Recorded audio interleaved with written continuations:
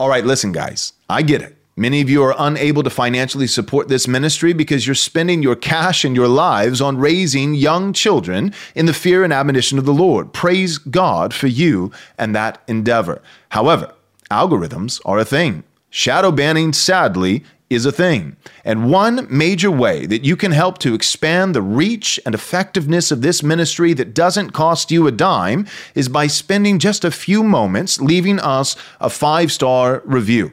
Also, perhaps even more effective than that, you can share our podcast with a friend. We hope you'll take the time to do so. Thank you so much. God bless.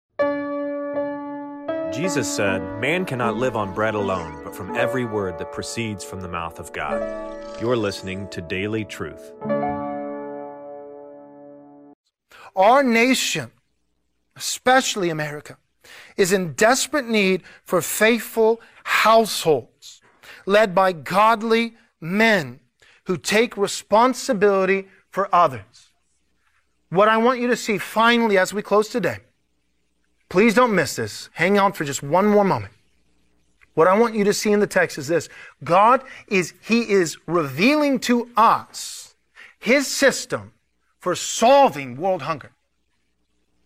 This is incredible. A clear,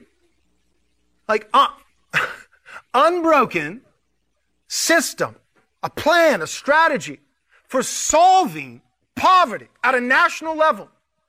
You know what it is? Families. Not welfare. I want you to get this. This is not some weird eisegesis. This is a clear implication from the text. 3 spheres that God has divinely instituted. The family, the church, and the state.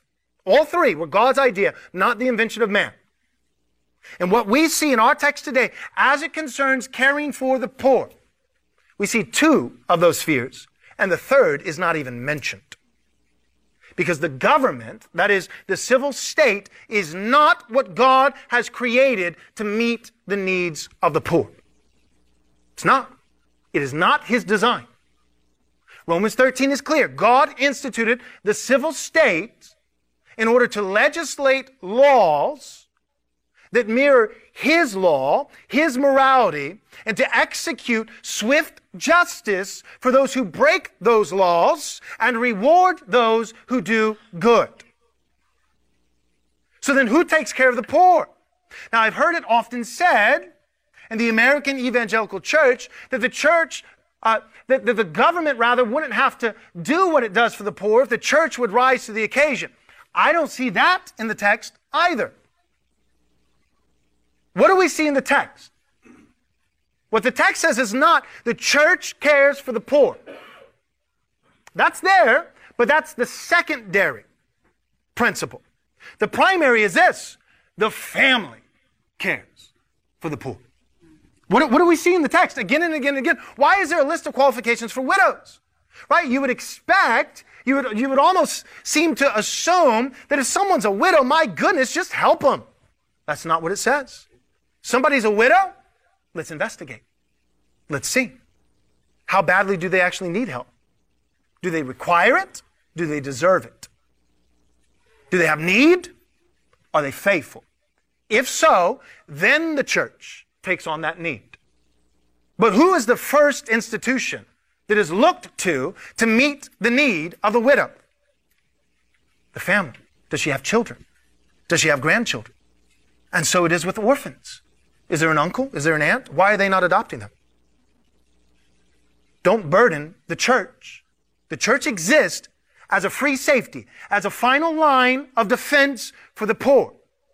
But what our nation needs is for the government to get in their own business and not ours, and for churches to hold the line and to quit caring about doing things that look generous in the public's eyes and be actually biblically generous according to God's standard.